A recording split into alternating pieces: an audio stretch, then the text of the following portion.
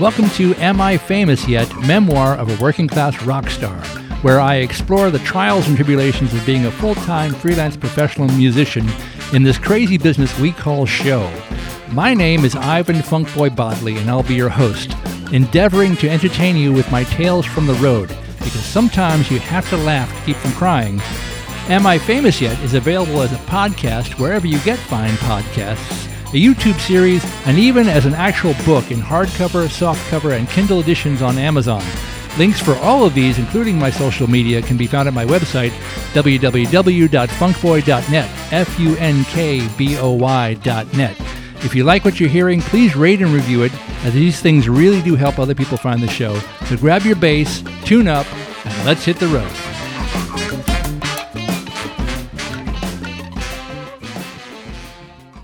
Hey, it's Ivan. Welcome to Road Rage, rants and ruminations from the rearview mirror. There is much to tell. As I mentioned last time, on Sunday I played my 9th performance at Ain't Too Proud, The Life and Times of the Temptations over to the Broadway. As I mentioned previously, though it was my 9th performance overall, it was only my first one in 20 months since the pandemic shutdown. I had about 4 days' notice to shake off the rust and get the show back under my hands before the matinee on Sunday. I spent multiple hours each day trying to do just that. I can only tell you that in retrospect, it seems to have worked. The show went very well. It felt really good to be back on deck at a Broadway show after such a prolonged absence, though I did decide that I was going to have to step up my practice routine for that particular musical in order to keep it up to par. I described last time that it's a much more physically demanding book to play than most. Going forward, I've decided to practice the show on upright bass just for the strength training, so I'll be able to wrestle more successfully with the pit bass the next time I go into sub. Monday, I was looking forward to a much-needed day off. That plan got stymied, of course, by a last-minute call to sub once again in the house band at the Richie Cannata jam session at the bitter end. It's a call I'm only too happy to get. It just meant that I would have to rest another day. It further meant that I was now in the middle of a run of 18 shows in 7 days with 19 different acts in 3 states and 2 countries without a day off. No problem, right? Tuesday, Wednesday, Thursday, and Sunday, I finished up the run of Regina Comet just off of the Broadway. That show was a lot of fun to do, even with the initial panic to prepare the material. Sunday night after the show, we had a little closing night champagne toast. Though I was still the new guy in the room and just a sub in the band, it was fun to celebrate with the entire company. Friday and Saturday, I spent in Atlantic City, New Jersey, performing at the East Coast Music Hall of Fame Scholarship fundraiser events at Harrah's Casino. We backed up 12 acts over the course of 3 shows in 2 days. There was a Friday evening show, a Saturday matinee, and Saturday evening, all completely different programs with 4 acts each. Mark Barron, our musical director, did a heroic job of assembling and distributing all of the charts we would be performing. Even though each act was playing about a 20-minute set, we were still looking at something like 60 charts that needed to be executed as if we had been backing each of the artists for years. I had played with only a couple of the acts previously, the Tokens, the Skyliners, the Classics, and Bobby Rydell. The others were all new to me, including the Times, the Vogues, and 85-year-old Charlie Gracie, who was famously a guitar hero to the Beatles, among others. I went through the material at home as best I could with only a limited amount of time to prepare. Many of the charts sight-read straight down and were pretty easy 12/8 doo-wop style tunes.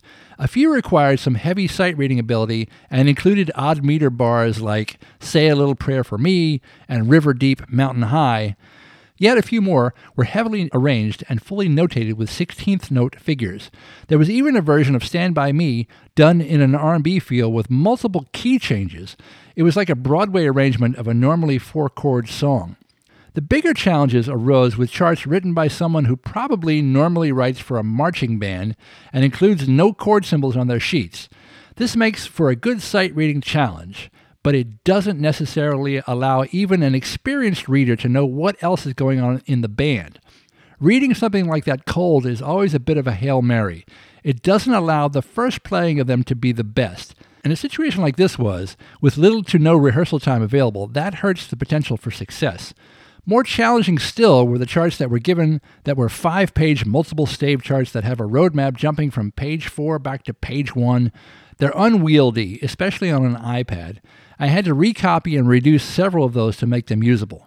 Finally, there were charts that were just plain illegible and or wrong because they were handwritten years ago, photocopied so many times that the ink had started to fade, and possibly contained lots of mistakes to begin with. All of this required me to rewrite a bunch of songs even before trying to get them under my hands. I did the best I could.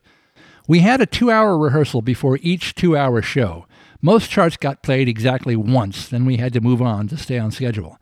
Lastly, even with all of the prep time, it was impossible to practice Bobby Rydell's songs in advance. His drummer-conductor subscribes to the old-school view that written arrangements are valuable and subject to theft by pickup musicians in local towns, so he refuses to advance the material. One has to read it cold at rehearsal. Furthermore, this method of band leading assumes that any musician who calls themselves professional should be able to read well. While this may have been true in past eras, it's less so today. Horn players are educated as readers. Rhythm section players are largely self-taught and are far less skilled than similar players may have been years ago. The highly coveted written arrangement is less of a resource to hoard in modern times, now that everything in the world is available on the internet. To make it even more interesting, this drummer-conductor is probably the quintessential caricature of a curmudgeon. He's very grumpy and seems to hate bass players and horn players as a class of people. Horn players I understand, but bass players? Oddly, he seems to give a pass to guitar players and keyboard players who mostly just have to play the right chords to survive the book. The songs are arranged in a big band style with 6 horns. Horns and bass have to match a lot of specific written figures with the drums. As only a mediocre sight reader and knowing the specific foibles about to befall me, this made for a tense rehearsal. I made it through, but with a few skinned knees and turned ankles. I looked at the charts again briefly during our break before the show.